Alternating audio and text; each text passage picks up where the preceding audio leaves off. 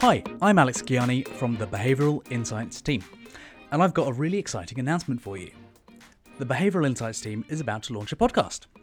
In it, we'll be hearing from leading lights in the field. I told him the story. I said, I came up with an interesting phrase yesterday in this discussion, libertarian paternalism. I think that's a phrase that could piss off everybody.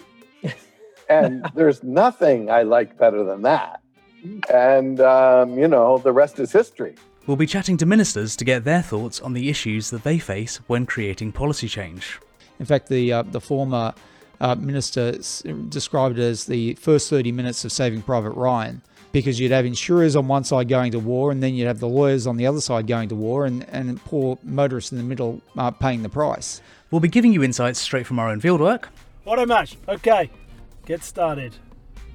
You just accept it, yeah. Oh no. Okay, Rory's phone has just fallen off the screen. Crikey. And we'll be heading out to speak to other practitioners about the messy world of policy implementation. The system is very big and clunky and hard to understand, so making sure that we do things that are informed by the front line are absolutely critical. So, if you're intrigued and you want to learn more about what's happening inside the Nudge Unit, you can listen to the first instalment of it right now on your favourite podcasting platform.